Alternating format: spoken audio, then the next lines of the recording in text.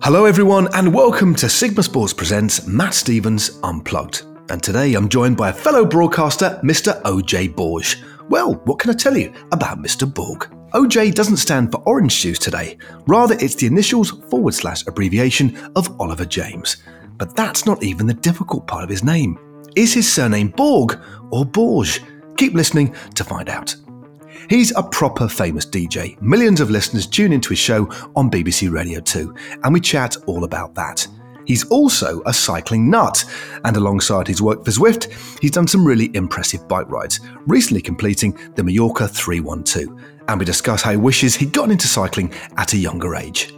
So, DJ, BBC, MMA, VH1, MTV, BT, Sport in brackets. These are just a few of the abbreviations associated with OJ. Whoops, sorry, there's another one. So, now it's time to SBPYFU. That's sit back and put your feet up, and ETP. Enjoy the pod. You know it's that time again. Matt Stevens Unplugged.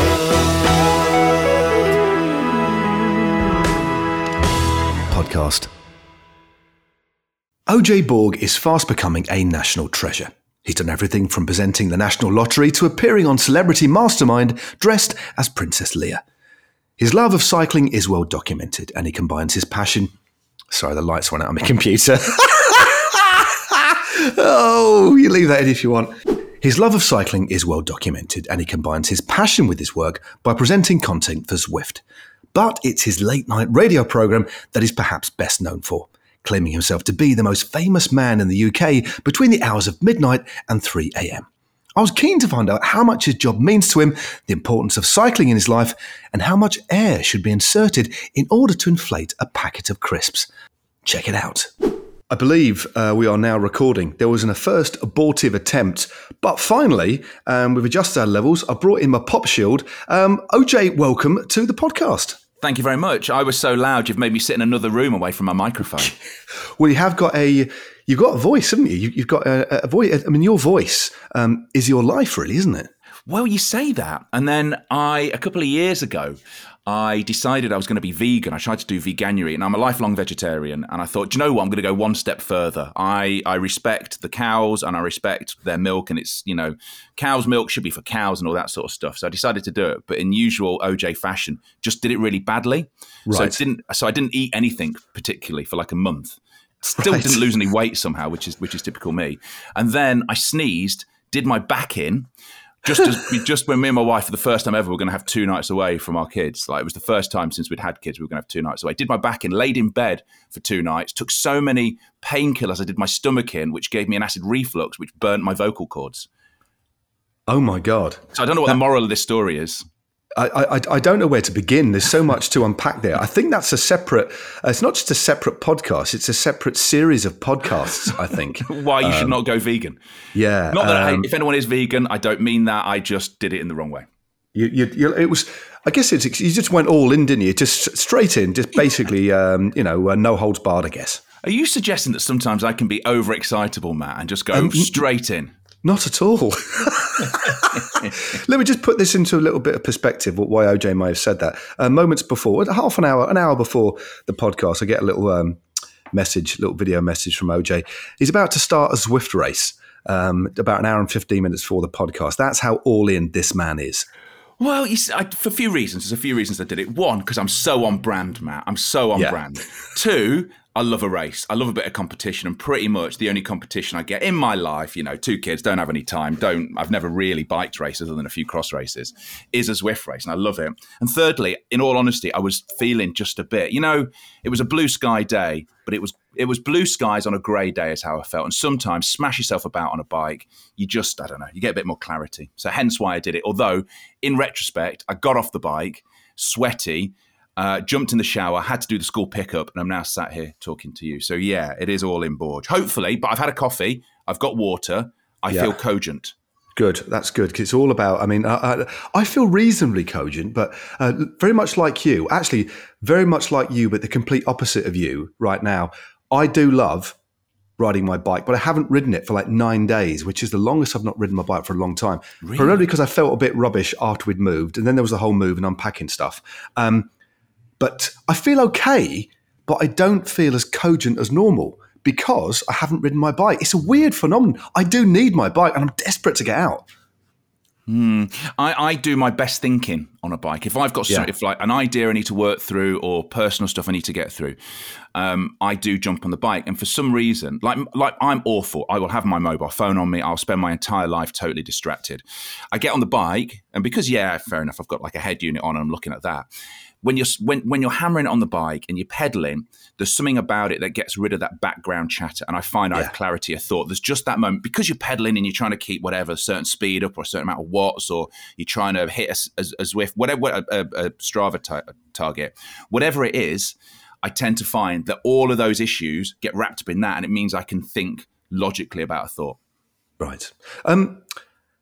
I would agree with all that. It is. I think that's why we all love riding bikes. But what? Just to wrap that up briefly, and this feels like this is the first time in a podcast we've actually gone on for about 4 or 5 minutes and not actually done the first question, because my first question to everybody to set the scene. So this feels like the podcast version of a US sitcom where the credits keep coming in, like 20 minutes in, there's still the credits that keep. Do you know the programs I mean? That's weird, isn't it? Yeah. I mean, yeah, like the director, producer, executive producer, 15, 20 minutes in, there's still credits coming up on the screen. This feels like the podcast version of that because I haven't asked my first question. Are we the Golden Girls?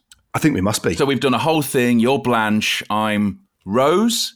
We've done a whole thing at the beginning where I'm making a turkey. It's going into the oven. I've accidentally got my fist stuck in the turkey. You're berating me from the side. Who was the mum who always sat there looking miserable? Oh, she was slightly. Well, she was exceptionally old, even compared to the rest. But she was wonderful Italian, wasn't she? Yeah. What was her name? Holly's got a lovely T-shirt with all the Golden Girls on it, which is what a lovely show that was. It was warm. A lovely show. I mean, admittedly, I say this. I haven't watched it probably in 2 decades. No, but you think back, and some of the stuff that they went through in the Golden Girls. It was. I mean, we grew up in a time before the internet. Yeah. Therefore, our experiences of America was gleaned from films and entertainment, and it was a version of America I'd never seen before. It was a middle class, women all living together. Before that, it was action films. Yes, I really, there was something about it that was because it was so different, wasn't it? But well, it's quite clearly we are fans of the Golden Girls, and I think maybe I'm a bit of a night owl. I tend to drift into the night watching YouTube videos and random stuff, and I think I might try and fire up an episode of the Golden Girls just to give me that lovely feeling as we head into the weekend. Could you cut a clip of the Golden Girls in right here, and then we'll laugh off the back of it as if we've just watched it? Okay. Now, you're always a bit ornery, unpleasant, impolite, even downright mean. That's part of your charm. Thank you, you bed-hopping relic. OJ. I can't believe it. Absolutely brilliant stuff. Oh, those guys. Absolute. Oh, I love that show. Brilliant stuff. That felt good. OJ, just to put things in a little bit of context for our listeners, can you first tell me where you are in the world and describe the room in which you are currently podding? Okay, so I live in Manchester. I live in a place called Chorlton, which is sort of South Manchester.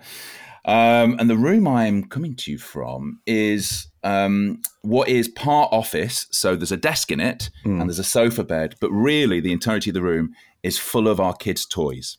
Oh, right. Which is weird. So we had this whole idea, which was, we've got a spare room. We'll turn it part into an office, partly where the kids can play. I've seen the kids play in here since we did it once. Basically, they come and get the toys, take them out and leave them around the rest of the house. But that is the room I'm in right now. Righty-ho. I love toys. When we had, my lad now is 21, 22, but I used to live my childhood as an adult vicariously through my son. So I used to love going to Toys R Us and buying toys because I wanted them for me. And because we'd choose stuff, but it was more my influence than his influence of buying toys. I know you've got 2 daughters, but do you have the same kind of thing? Do you sort of gently influence the toys that they get so you can play with them and admire them as well? Absolutely. I mean, we go to Lego. We go to the Lego store all the time. We buy tons of Lego. I see you still build Lego. You built a beautiful, what was it? It was an Empire State Building recently? Well, we've had the Empire State Building. I got it for Holly for Christmas, but recently she bought a lighting set, which is unofficial, but basically you have to deconstruct the Lego, rebuild it again, but it's got these LEDs in it. That's what we've done. So Holly's done that to the Empire State and also to the Statue of Liberty. But yeah, we're massive Lego fans. Yeah, I haven't bought a set of Lego for myself in a long while. But I do enjoy, and it's basically the reason I quite enjoy building IKEA stuff is it's Lego for adults, isn't it? Yes. But Lego is for adults anyway. So whenever I buy something for it, I literally have to be told to put it down because I will storm in and go, right, let's put this together. And it's like, OJ, you bought that for your daughter. Put it down and move away. Just move away from it. It's so, I know we've gone off on a bit of a Lego-based tangent, but we do want, many of my guests have been big Lego fans. Rowan Dennis in particular is a massive, massive Lego fan. I know Cav is a really big Lego fan as well. Is there a Venn diagram, do you think, between cyclists and Lego, and maybe how it works? Do you know what Lego translates to? Do you know what? I don't. I'd be blagging if I was to say. No, I don't know is the answer. I only know because I worked in Denmark for a while, and obviously Lego is a Danish thing, and it translates to play well. Lego is play well in Danish. Do you know what? I think when I did the cafe ride with Cecilia Uttrup Ludvig, we were talking about Lego. We did it in Copenhagen, and she did tell me that very same thing. But me being me, I forgot. So I'm just writing that down. Play well. It is. I mean, I never rode. I worked in Copenhagen. I almost moved to Copenhagen. What a wonderful city. And I really wanted to ride that. I just never had time. But was your cafe ride, was it super windy? Because it's basically a whole country that's Manchester. It was, we did it, if I can remember, back end of January, because we did Bryanholm one day and then Sile the next, or the other way around. They both were in and around Copenhagen. But it was freezing cold. It was bitter. Yeah. It was quite breezy. The ride with Brian was pouring down with rain, grim. Sile, it was dry, but it was bitter. It was absolutely bitter. And it was a bit gusty, actually. Yeah, it was a bit gusty, but a lovely, lovely country. Yeah, amazing. So let's, again, a little bit of perspective for people listening in. People might think, well, we've got OG on, and it's like, well, you're a mate of mine. You're a keen, our worlds collided. I'm trying to think when we first actually came across each other. So how about putting things into a bit of perspective, OJ, for us and for our listeners? You're a Radio 2 DJ, have been for quite a long time. You do a lot of stuff. You're a busy man. Some of the stuff I didn't realize you did. It fascinates me. But how did you get into cycling? Because you clearly love it, and you're really active as a rider too. And you've done that big Mallorca challenge recently. You obviously do a lot of stuff for Zwift. But how did you end up loving or falling in love with cycling? So like everyone else, I watched the Tour every year because it's the sort of cycling event that transcends cycling. Loved it. Channel 4, was a big fan of it. Gary Imlach in his wonderful polo necks. But other than that, it never really hooked me as a kid. I'd watch it every year, watch some bits and bobs, Nerve Armstrong and the big bits of cycling that made it beyond what was the cycling press. I got into cycling off the back of, and I'm gutted I got to it so late, I really am, off the back of wanting to do a triathlon. And I decided I was going to do a triathlon. I was racing a mate, and I bought a road bike to do this triathlon on. And it was a Genesis, and it was aluminium.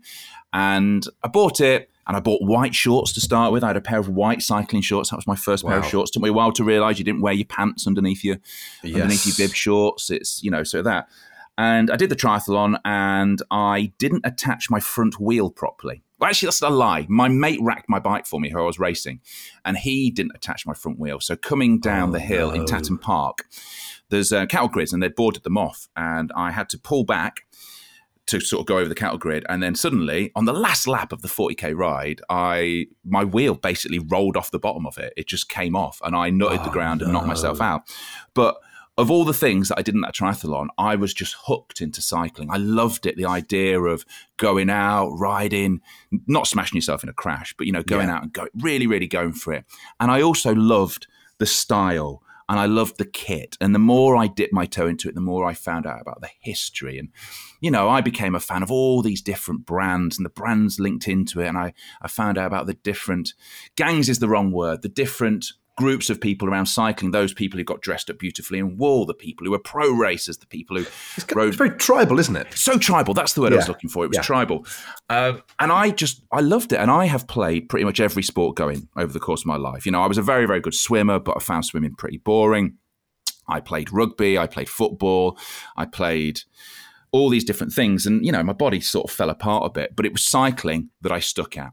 Yeah. And I still love doing it to this day. And, the older I get, the more I seem to cycle every year. Like the year that's just ending or has just ended, is the most I've ever ridden in a year. Yeah. And I hope to do more next year. So yeah, I just got hooked into it that way. And off the back of it, I ended up doing work for the BBC and presenting their cycling coverage. Yeah, because a good mate of ours and a guy who's actually stopped commentating now because he's got his own jewellery business is Rob Hales. Because you did a lot of work with Halesy, didn't you, back in the day? I did, yeah. Like the first proper job we did together, other than presenting the show, was we went to Roubaix to record this is what Roubaix's like. I was a Roubaix virgin, knew nothing about it. And we were supposed to go for a ride and it was pretty badly planned. And the first thing I did when we were looking at the Lille Metropole, which is the name of the stadium, is that right? Yes. Yeah. Rob will tell you I rode into him. Really, he was looking the wrong way and rode into me. And he got flipped off his bike, landed on his back, wrecked his bike. And basically, it was like 5 minutes in what was supposed to be a recording trip. And we were there without a producer. So that was the first thing. And then the first time I did work with him, I saw him naked about 15 minutes later because he answered his door naked. Yeah. I mean, that's the thing. Again, many of you listening who've been in cycling teams will just shrugging your shoulders about seeing nakedness, but it's a strange thing if you haven't been in a cycling team and been in hotels. With I thought it was just a Rob thing. No, it was a cycling thing. I think Rob's particularly good at being naked. I think he's got a particularly relaxed, open attitude, and when you see him naked, there's a real confidence there. There's a glow to him, you know. Yeah. There's no. He's kind of quite. Like I'm not criticising it. I'm not criticising at all. But it was. I wish I was that confident. No. It's very. I think it's just years and years of sharing rooms, small rooms with your colleagues, and ultimately nakedness comes kind of hand in hand. Well, should we do the rest of this podcast naked? It feels. The thing is, I haven't sent you a photo now. I could be naked now, and you don't know. I know. That's the mystery of the pod. I think I'd be able to tell by your voice. I think if you were naked, your voice would be a little lower, a little freer, and there'd be. I was going to say there'd be an echo in the room, but I can realise as I've said that's the wrong thing to say. Yeah, I do you know what? I've lost my train of thought. Ask me questions. Don't let me like disrupt you. Sorry. No, all I was thinking about is Halesy stark naked, but anyway, what a lovely man. Sorry. Might have to. I'm trying to think of a suitable segue now. I tell you what. How many cyclists have you seen naked, Matt? Oh,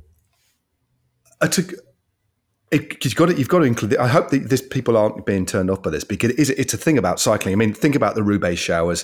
Think about getting a lot of communal showers at bike races. So I would say upwards of 500. Wow. Have you ridden Roubaix? No, I haven't. Was it something you wanted to do in your career?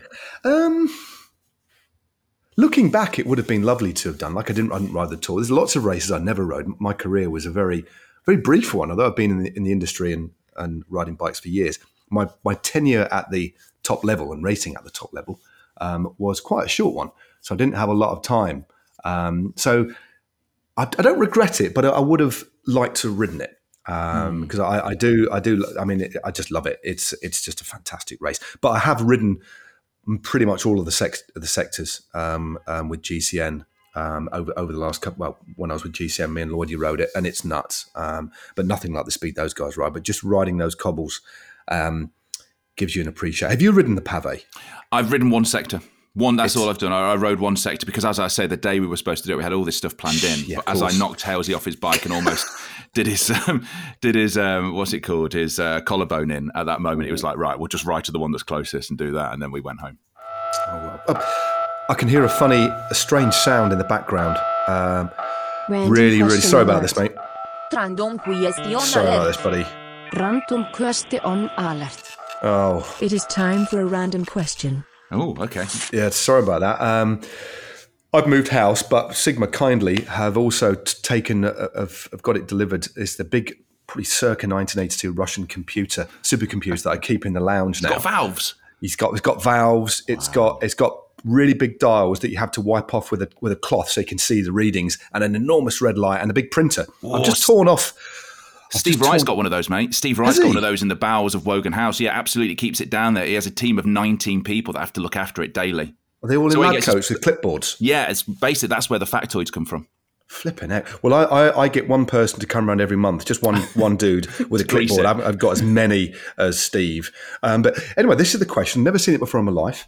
Here is the random question generated question. So, would you rather, OJ, have the ability to fly very slowly or be the fastest runner in the world? Fly very slowly. I'd like to, like a blimp. Like a blimp, I'd like to imagine like a steampunk future. I will just be up in the air, very slowly traversing the earth. I would maybe try and build some sort of bar onto me so people could sit up on my back and have a gin and tonic. So you could, blimey, you could make it into a whole experience. So and there was an imperceptible hesitation, but you were straight in with the answer. You were straight in. You knew the answer straight away. You didn't even pause for thought, did you? It was, but I guess there is a human fascination with the ability to fly. But what I like about your answer is the democratic nature of your answer, because you immediately wanted to share it with other people, and that's lovely. Running fast it'd be great. Obviously, to run fast would be great. But what can you do with that, really? You can win a 100-metre race. You can maybe do some shoplifting and get away with a TV. But there's not that many great things you can carry running at that sort of speed. But I just think flying really slowly. And also, you could mock other animals while you're in the air. Imagine geese going past you. Just fly really slowly. Just get in their way. Really hold them up. And you could do like impressions of their honking as well, couldn't you? Yeah. What sort of speed are we talking by really slow? I'm going to have to guess it because the random question generator didn't actually put it on. But I would imagine slowly, under 15 knots airspeed. I don't know. Yeah. What's 15 knots of airspeed? Is that the same speed as a blimp? I don't know. But I reckon most blimps would go between 10 and 25 knots. Falling back on that latent blimp knowledge you've always wanted to use. I know. Do you know what? It's really nice to have got it out in the open, dusted it off and used it for once. So I'm just going to put it back in my little blimp. The Hindenburg. Halifax. Oh, I just choked on my own spittle there. That was a bit strange, wasn't it? Okay. OJ, talk to me about what it's like working at Radio 2. Because what do you describe yourself as? Actually, let me just read it. This is your Insta profile. The most famous man in the UK between the hours of 0000 and 0300 on BBC Radio 2. And I have heard you numerous times. And it sounds like you're having a whale of a time, but what's it like doing that slot? And also working, it's a pretty iconic role as well when you think about some of the DJs that have done that in the past and the people that you've deputised for. I mean, it's flipping cool, mate. Yeah, it is. It is a great radio station. So when I sort of on and off done a bit of cover at Radio 2 for years, and a job had never come up. I'd always wanted one. It had never come up. And I was actually offered an esports job in LA, and I was going to take it. And just as that happened, typically as these things happen, Radio 2 said, "Are you interested in doing midnight till 3? It's like 5 shows a week, and the rest of it." I was like, I've waited for this for so long. Yeah. And it is the pinnacle of radio broadcasting in this country. I mean, by size, if you want to do different types of show, obviously there's different radio stations, but working at Radio 2 is the pinnacle of radio. And even though I do a show which you would say is maybe in the loft of Radio 2, in some ways we're up above the rest of them, with the loft hatch down, running around naked, no one knows what we're really doing. It is a wonderful place to broadcast. And we don't just broadcast to people in the UK, which really is public service broadcasting, because if you work nights, you tend to be a trucker, you tend to be isolated. So it is a voice in the night. I really do feel that what we do is talking to people who maybe are alone, especially through lockdown and the rest of it. And I don't read them out on air, but we get lots and lots of lovely messages from people saying, you make the night shift go quicker, and I don't know what I'd have done without you, which is brilliant. I tend not to read it on air because no one needs to believe their own hype. But we get a lot of people listening around the world. So if anyone's an expat who listens in Australia or America or Canada or across Asia, they tend to listen to me, and I tend to be their breakfast show or their drive time show and the rest of it, which is bad sometimes because being on between midnight and 3, I can be a little close to the knuckle. Obviously, always a family show, but I played a song once which was Little Louis and French Kiss. Do you remember Little Louis, French Kiss? Yes, I do, yeah. Which has got that very erotic moment in the middle of it. And we got the most amazing photo which came in from 2 parents laughing their heads off with their kids in the back, and they were in Tasmania. And obviously they were dropping the kids off at school, and the kids were like, "What is this he's playing? What is this?" So yeah, it's great. Don't get me wrong, the whole midnight till 3 most famous man in the UK, someone's going to have to prove me wrong there. It is a difficult show to do. I've got 2 young kids. I never do the school run. I am turning tiredness into an art form. It's it really, you know, I am tired all the time, all the time. Because you're such. I mean, you're such an up kind of guy. You've clearly got a lot of energy, but the fact you've got a family, you do a lot of other things as well. That some that I didn't know, some that I obviously do know. But how do you manage to cope then? Because give us a typical day. So I'd imagine you have to be in the office or in the studio an hour before, maybe an hour and a half before, something like that? Yeah, I used to go in 2 hours before, so I used to go in at 10. But during lockdown, because we, Radio 2, still broadcast from the studios, we all had to be in with none of us broadcast from home, bar Ken. Because, I don't know, whatever reason was, we were told to be in the studio. They wanted me to be in less. So I go in at 11. I'm on air between midnight and 3. I don't live far from our studios up here in Manchester, so I tend to cycle in most nights. Brilliant. So I can literally jump on my bike, blast home, and I can be, if I've judged my caffeine intake right, I can be asleep by 3:30. Wow, that's pretty good. Well, yeah, but it's if I've judged my caffeine right. Sometimes if I'm tired and I've judged it wrong, my producer is waking me up in a long song around about 2:40 in the morning, kicking me awake. And if I've judged it really wrong, I'm still awake at 5 o'clock. So yeah, then I get in bed, normally have to move one of the kids out of our bed or sleep in the spare room. And then I am up somewhere between 9:30 on a bad day or earlier if I've got to do something else. And on a very rare good day, it's sort of beyond 10:30, 11 o'clock. I struggle to stay in bed. I'm not the best at staying in bed because I always feel, I could get out and do something. And realistically, I should stay in bed and get more sleep. Yes, so you're surviving. I mean, let's make the assumption you get to sleep at 3:30 on only 5 hours or 5 and a bit hours, if that, every day, which isn't much, is it? No, I mean, I'll try sometimes. Like if I'm putting the kids to bed, I tend to just fall asleep. Sometimes on the floor next to their beds, just wake up really confused. So I do probably get a couple of bits and bobs of extra sleep, but you sort of get into it. It's, you know, once you start having not enough sleep, it's one of those things, isn't it? You just got to go on with it. I don't. So how do you cope with the weekends then?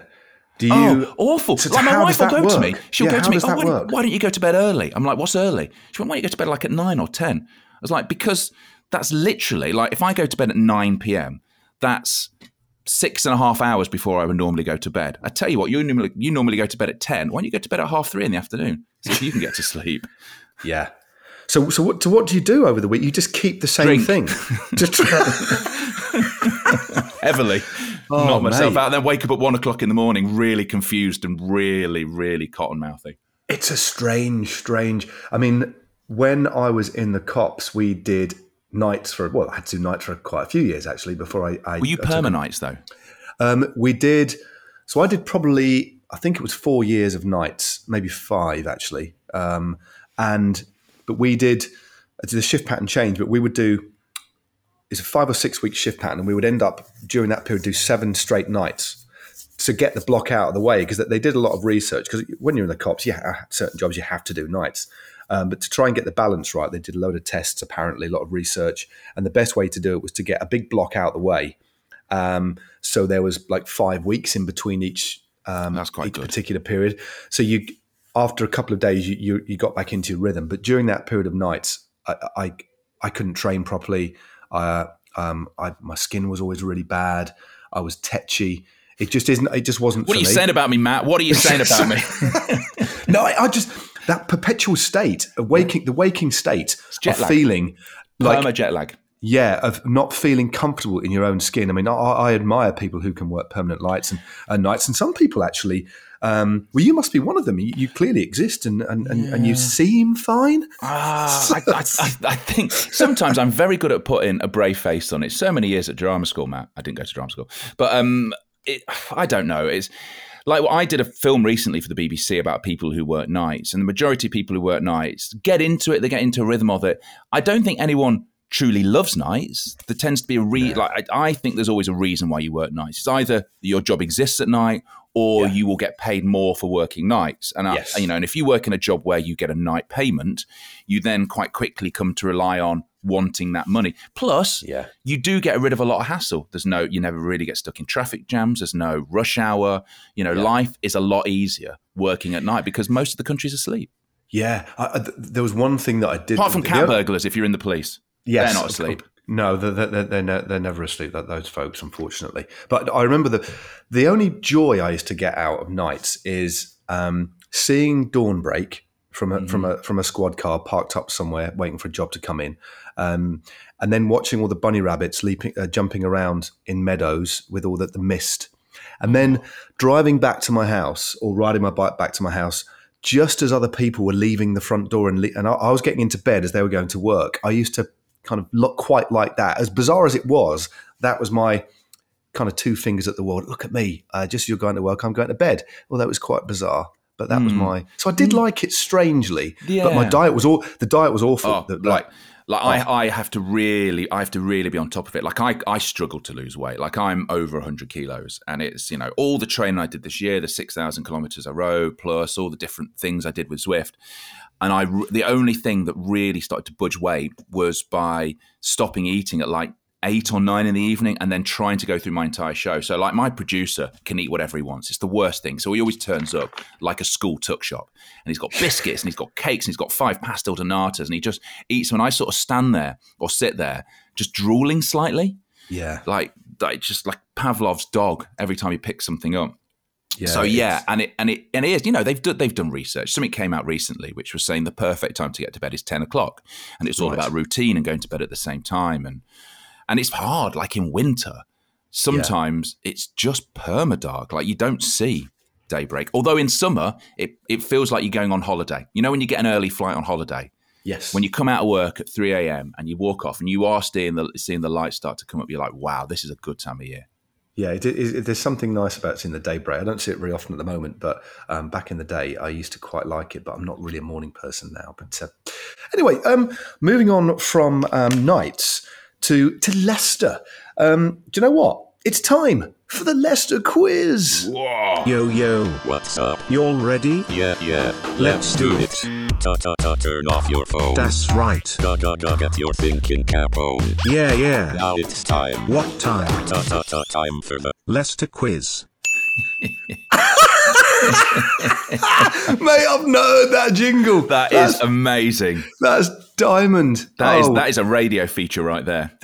Flipping it. No, I mean, Niall is, I wouldn't say he's an unsung hero because I do give him, I always mention him on the show because he's the backbone of the show, but comes up with the most amazing jingles. So well done, Niall. I didn't expect. There's a slightly different angle to that one. They're kind of quite robotic. The previous ones with like a harsh techno backbeat, but that had a bit of almost like melody to it, didn't it? Yeah, it was a vibe, man. It felt like the Avalanches.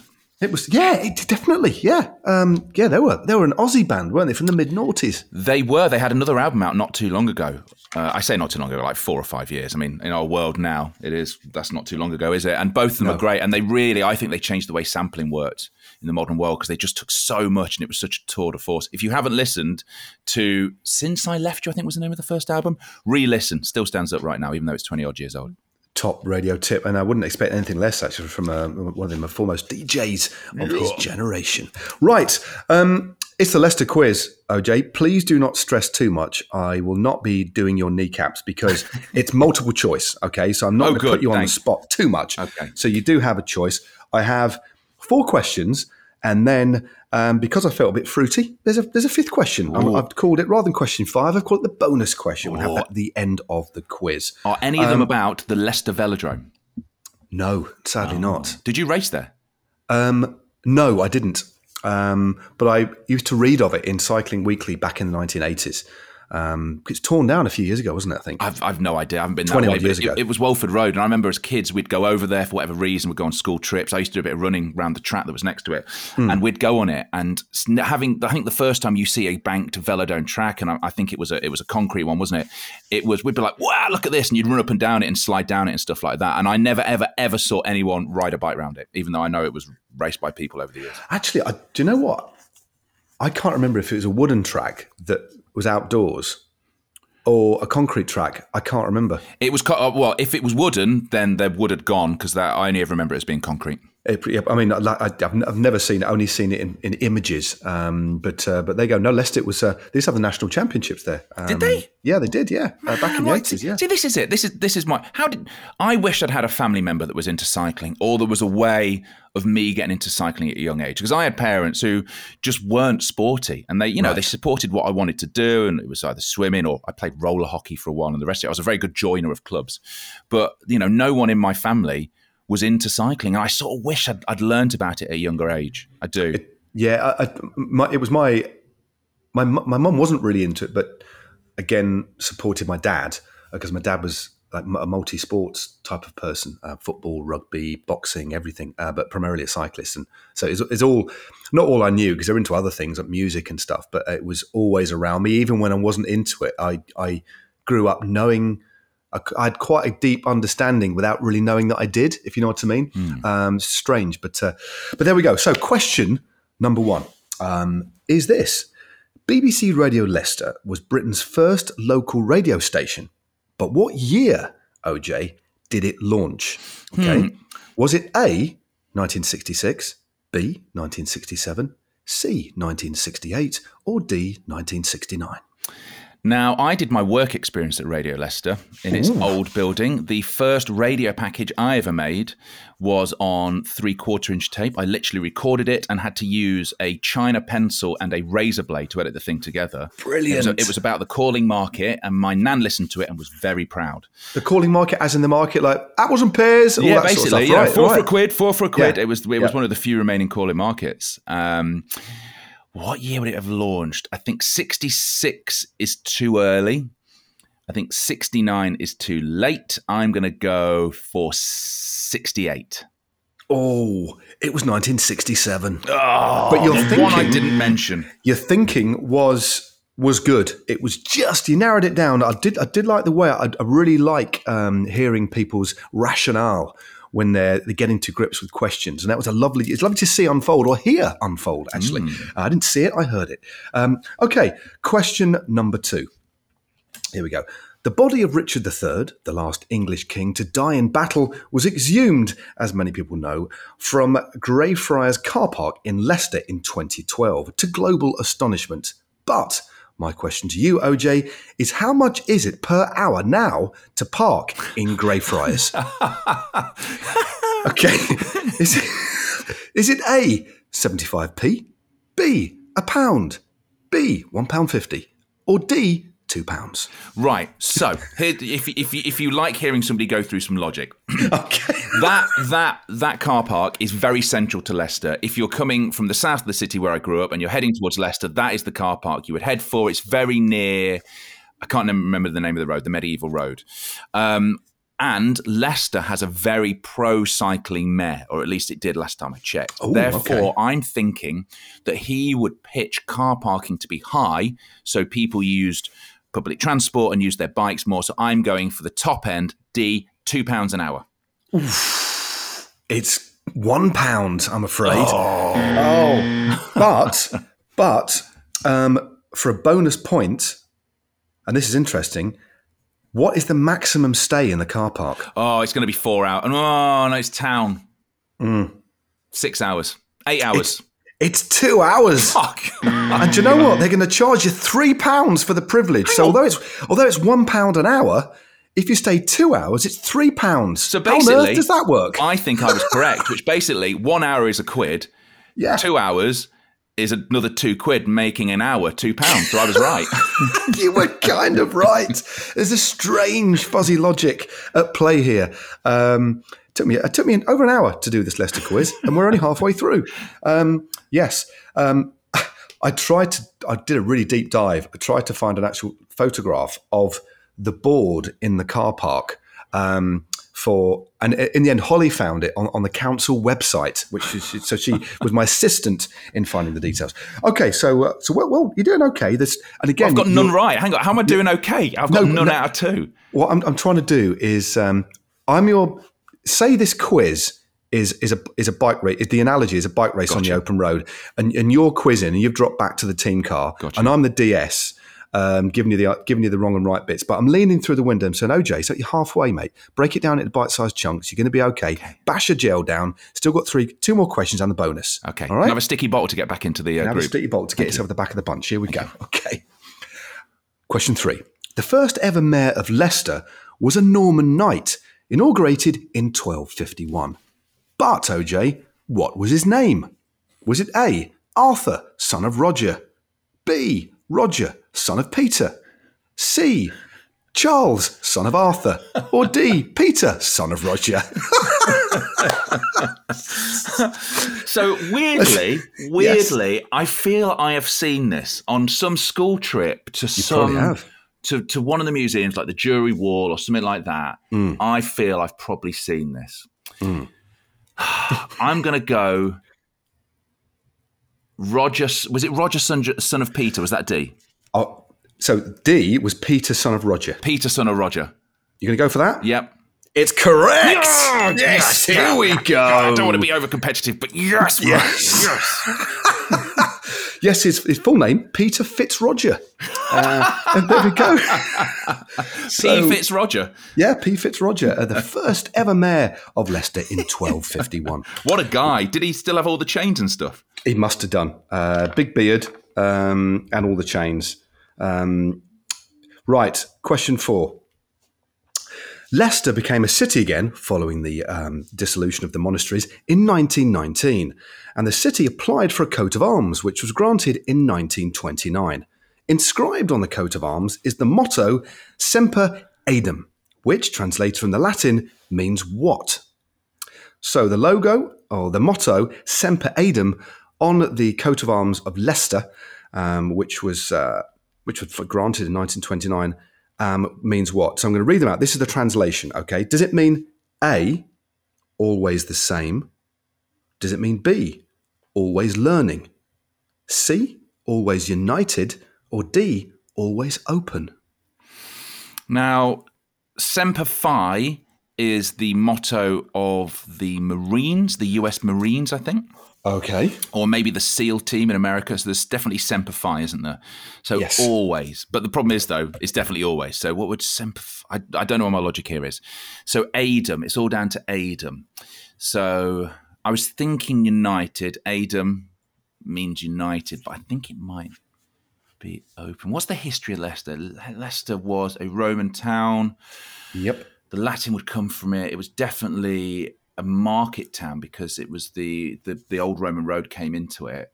So I'm going to suggest it was always open. It's not always open. It's always always united? the same. Always the same. Always the same. Yes, which surprised me. But apparently it's not always the same. Is more along the lines of it's ever reliable and it's trustworthy. So that was where always the same came with. So it's not boring or dull. It's more trustworthy and a place you can rely on. Damn. There we go. So basically, with your cycling race analogy, I got the third question right, which meant I smashed out of the front, tried to drop the bunch, but unfortunately, I've had a puncture? I think you've had a double puncture, and now you're straight out. You bike change. Now you're basically 3/4 of the way down the convoy. No, you're just in front of the ambulance. Oh no! Now, but there's a bonus question which could punt you straight back into the middle of the bunch. All right.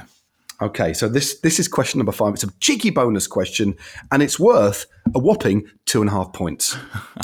Okay, OJ, how many bags of crisps do Walkers make per day in their 2 factories in Beaumont Leys? Leys. Okay, Beaumont Leys.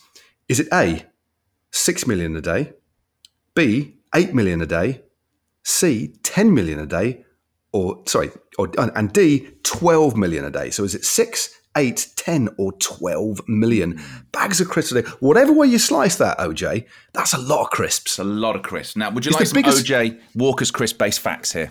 Yes, please. Okay, so I was obviously an agency worker for a while in Leicester. I did work at the Walker's Crisp Factory stacking boxes.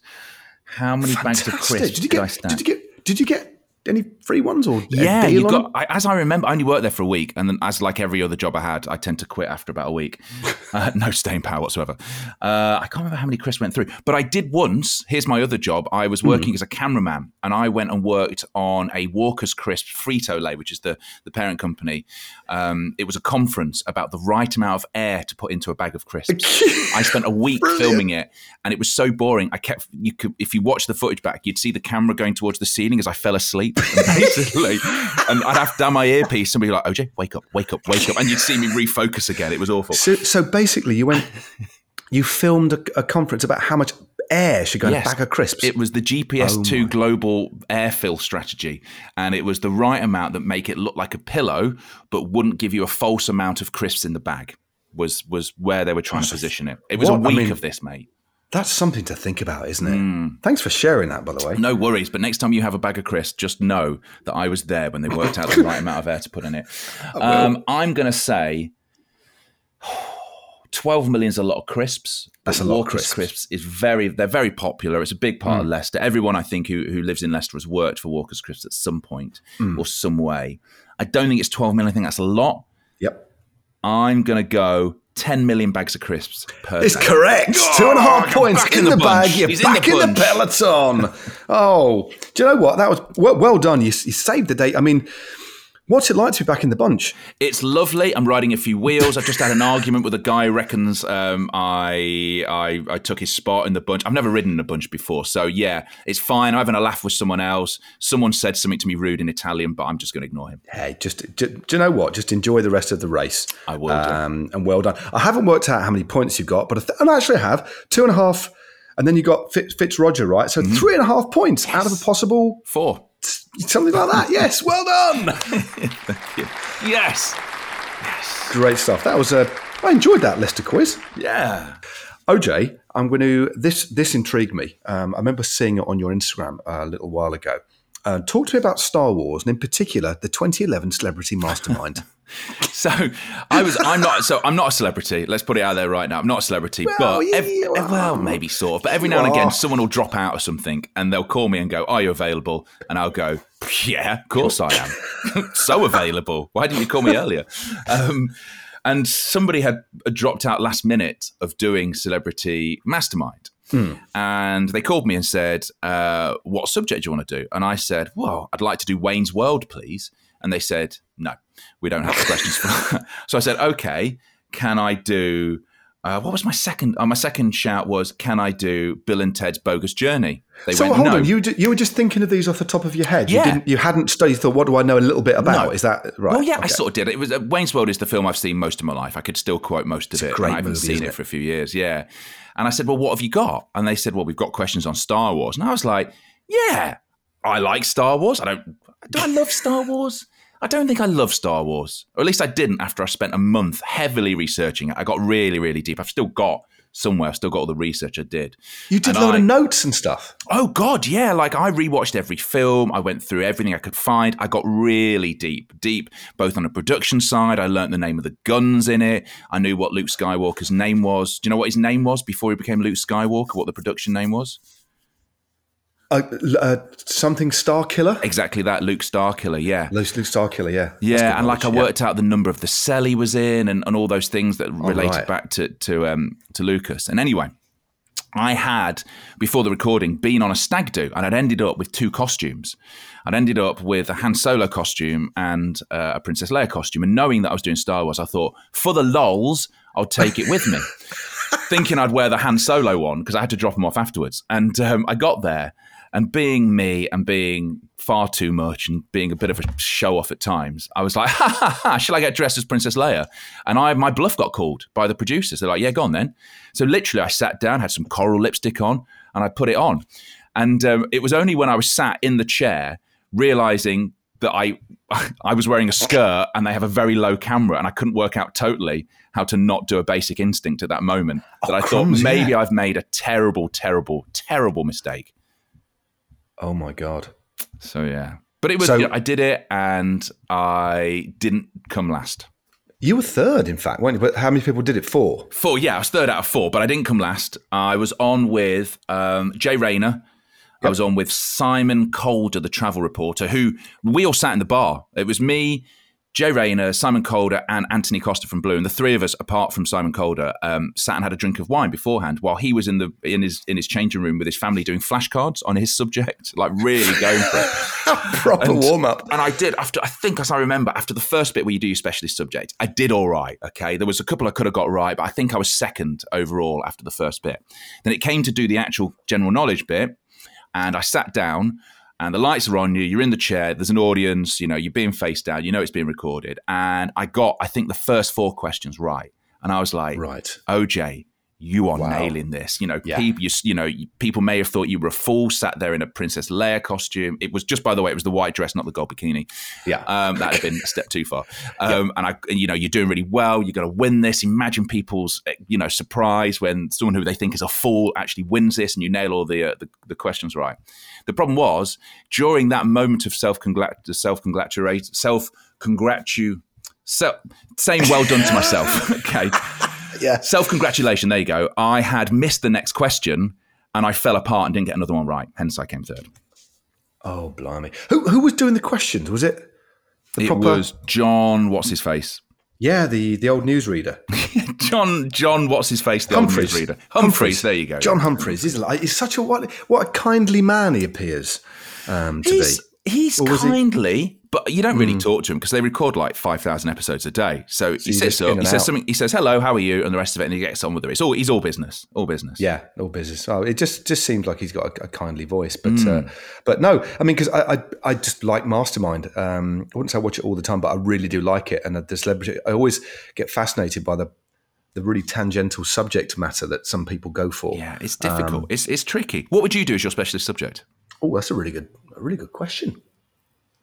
Because I know a reasonable amount of stuff. You can't choose cycling. You can't choose anything cycling related. What would you go for? I think it'd be. God. I was going to say Star Wars, but I think it would be. I'd have to do a bit more studying, but I think it would be something to do with art now, because I'm really into like Andy Warhol, and you'd look clever as well. Stuff I think like that. If you choose stuff, I think you end up. If you choose a really good subject, I think you look pretty good. Hey, here's a good thing to know. Do you know where the idea came from for Mastermind? No, I don't. It came from one of the producers who'd been in the Second World War. It was based on the Gestapo and how they interrogated people. So sat in a chair on your own with a light in your face. It was based on that. The producer who came up with the idea originally based it on that. Bloody hell, that's pretty harsh, isn't it? Blimey, because it's a well-known interrogation technique. It generally, isn't it? Is the chair, the loneliness, and then you can't see. Generally speaking, with the spotlight in your face, you can't see who's asking the questions either. No, so you get terrifying. Quite disorientated. Yeah, absolutely terrifying. Because it's easy sat at home with your Pringles and a mug of tea and a glass of wine to say, and the internet. Yeah, and the internet at your fingertips as well. I was looking at your Twitter the other day, and I did lol. It's quite a recent one because on this show, on this podcast, not really a show, it's a podcast because you hear it. We quite often, although we haven't really done it successfully recently, is think of new features.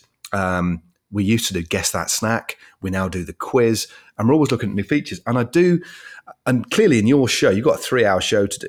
You're playing music and stuff like that, but I would imagine coming up with new features is quite fun. And the latest one that you thought of that you put on Twitter is called Bardcore, gently reading out the lyrics to heavy metal songs over the wafting sound of a lute. I love the idea of that. Well, do you know, the good thing about Radio 2 and the good thing about the show I do is I pretty much can do, within reason, I can do anything. They sort of trust me to come up with ideas. And what I think was quite fun to do with radio is to almost go through the production of a new feature on air. So you sort of almost talk it through, I'm going to do this, I'm going to do whatever.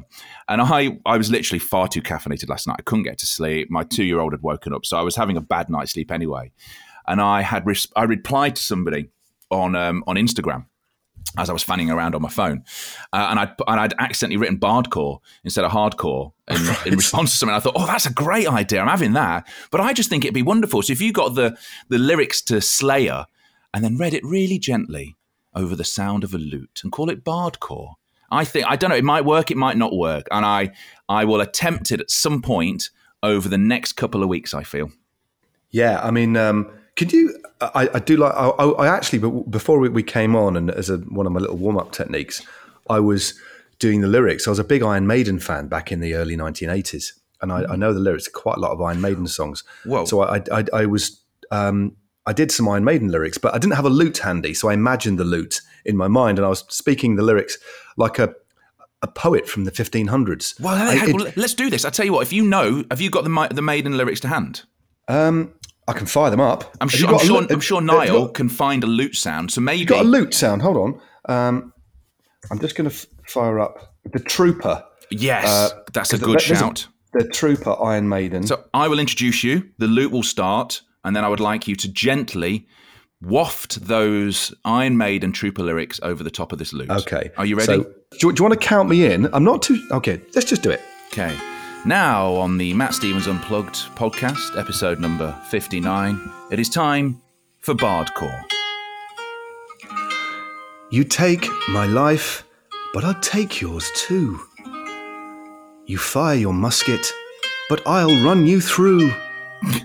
So when you're waiting for the next attack, you better stand. There is no turning back. I'll start to sing now. No, that's the problem. When you read lyrics, you start singing it, don't you? Yeah. So I think that's got mileage. Do you think? I really, really do. Well, we road tested it there. When it appears on Radio 2, you can basically sue me because it appeared on your podcast first. Yeah. I mean, you've in terms of this podcast, what do you think? What would you like? Actually, what would you like to hear? What do you like about pods? Because I'd listened to quite a few pods, all different sorts. A lot of cycling ones because that really helps with my commentary and stuff.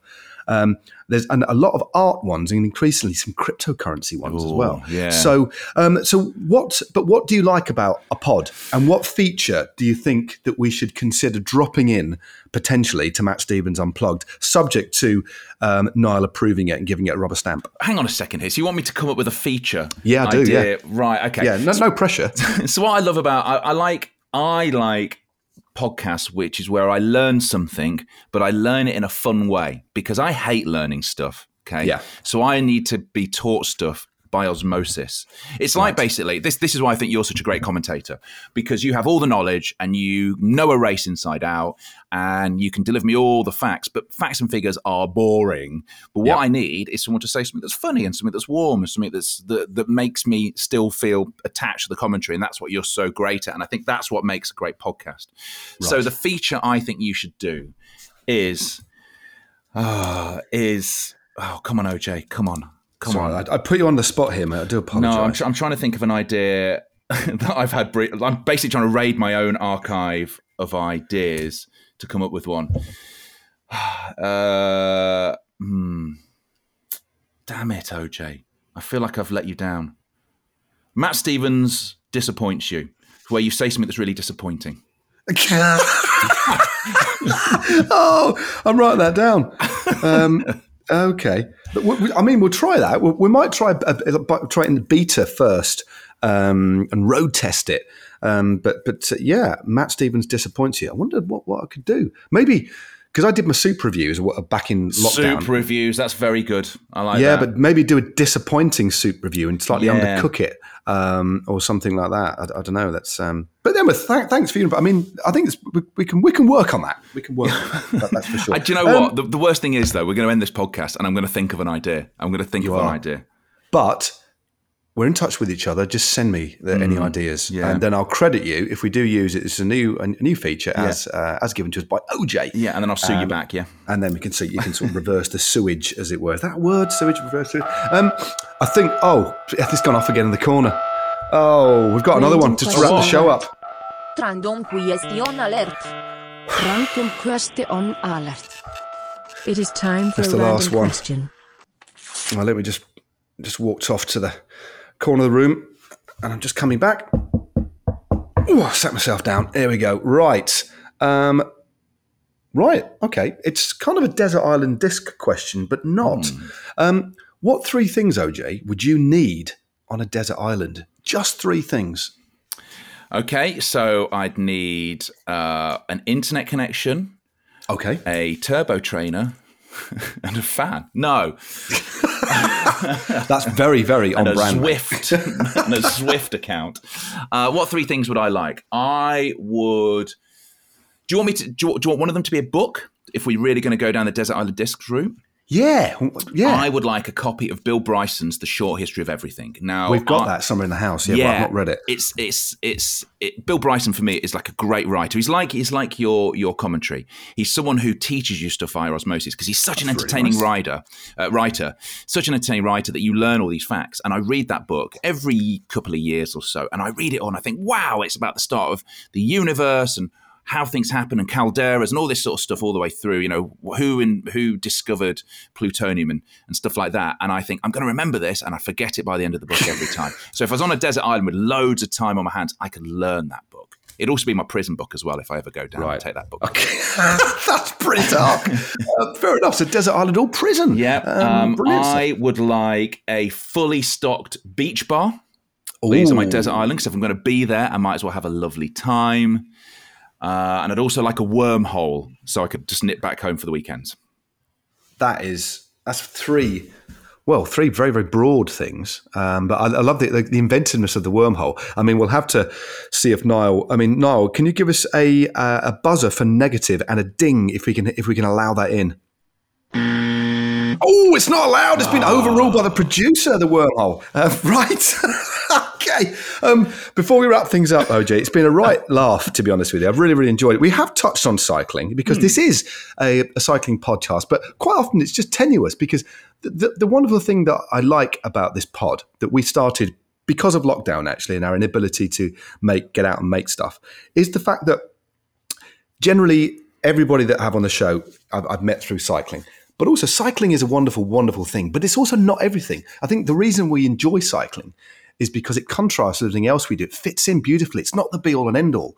And that's not to undermine it at all. It's just, I do love it when I have guests on and we talk about other stuff that really fills our life out, And we've touched on it a few times, but touched on cycling just a little bit in this pod. But I've really enjoyed our really tangential ramble today, mate. It's been an absolute pleasure. It's been like a really nice bike ride. If you imagine it, it's like a cafe bike ride, a cafe stop bike ride where we've chatted, we've not hammered it, we've pootled along, we've chatted about things. I dropped out the bunch once, you asked me a question, I got back in. And you are right, cycling isn't everything, but I do feel it's a conduit to lots of other things that are good in my life. Like lots of the things that I enjoy doing now, I do, which aren't necessarily just cycling, but people I know, the stuff I do like this is because of cycling. And I think that's what's wonderful about it. Great stuff. Well, OJ, I'd like to think that, where can people, apart from Radio 2, where can they hit you up on social, mate? They can tweet me if they want. Do you know what? I've been stuck not close to 20,000 on Twitter for about 5 years now. It's been really frustrating. Really 19.7K. Let's see if we can get you over the line. Yeah, that and Instagram. You can always. So OJ, Boj. Right, okay, let's get this out of the way. I have asked you a few times. OJ, is it Borg or Borge? I don't know. So my full surname is Borge D'Anastasi, which my dad told me, and then I spoke to him again like 10 years later, and he went, "Oh no, it's Borg." I was like, "Why are you telling me this now? Why have you told me my name was wrong for so many years?" So it's sort of Borg on its own, but Borge if you use it with D'Anastasi. But in all honesty, I don't care. Use whatever. Okay. Fine. And it's OJ_Borg on Instagram as well. Yes. So I tried to get the guy who was OJ Borge, and he just didn't return my messages. That's a bit naughty, isn't it? And of course, BBC Radio 2. You're on tonight, aren't you? Yeah, I am. I will be on tonight, and I'm very tired. So I didn't have a lot of sleep last night. I've done a race. I've got to put the kids to bed as well because it's my turn. Yeah. And people can see you on World of Zwift. It's every 2 weeks now, isn't it? It is every 2 weeks. Yeah, and we've got more challenges coming next year. Some exciting challenges, and I want you and I to do a challenge. And yes, I tell you what, I'd love us to do at some point somehow is to do the. I think it'd be a great laugh. I just don't know how we do it. That's all. Would be to do the GB Divide, which is basically Land's End to John O'Groats, but off road, and I think it would be amazing. Flipping heck! I mean, I can hear Niall's brain whirring at the thought of doing so. I mean, I would love to do. I've spoken to a few people about it. I don't know what I'm going to do, but I would love to do some sort of challenge, a long distance challenge over several days. GB Divide. GB Divide. So why not? Let's talk And let's see if we can do something. No promises, but I think we should at very least sow the seed and then cultivate something to see what we come up with. I think it'd be ace. I think it'd be absolutely Sounds ace. good. Well, OJ, mate, it's been an absolute pleasure. It's always good talking to you, mate. And thank you very much again for joining me on the show. I'm sure people are going to enjoy it. Take care and have a great Christmas. And I'll catch up with you very soon, mate. Mate, can't wait. We're not far away. We're just the other sides of the I was going to say the Alps then. That would be the wrong mountain range. Totally. The Pennines. No, just the other sides of the Pennines now. I know. We'll definitely have to hook up, mate. Meet you in the middle. Care. Indeed. Cheers, mate. buddy. Well, there you have it. OJ Borg is disappearing into the night to keep truck drivers company well into the small hours. Not all heroes wear capes. Thanks as ever to Perry Ap Gwyneth for the podcast theme tune, and thanks to you for listening. Don't forget to like, subscribe and rate the pod, and why not recommend it to the question writers of Mastermind in case anyone decides to choose Matt Stevens Unplugged as their specialist subject. And finally, a massive thanks again to OJ for joining us on the podcast today. Hope he continues to invent riveting segments for his radio programme for us all to enjoy. Bardcore! Cheers all, stay safe, and goodbye.